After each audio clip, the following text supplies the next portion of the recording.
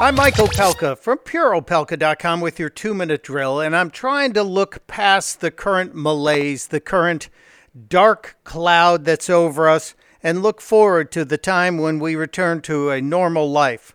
And for inspiration, I'm looking to Broadway. And what could be playing on Broadway after the virus?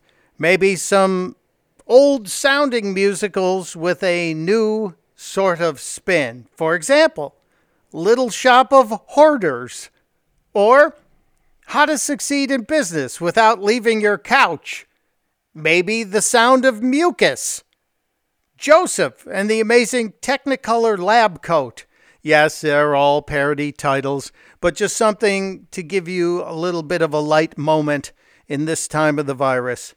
And inspiration? Well, we had it from our president on Thursday when he said this at the presser. As citizens, we're linked together by the shared bonds of national love, loyalty, and affection. There's no earthly force more powerful than the patriotic pride that stirs in our hearts, and that is so true.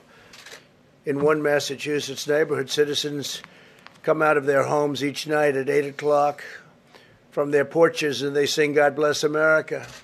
Others have joined in, spreading from house to house, down one street, up to the next, until their little town with a spirit of patriotism and reminding all Americans that we're all in this together. We'll fight together and we will win together. We're going to win this. Yes, we are, sir. God bless America. Testudo, my friends. Testudo.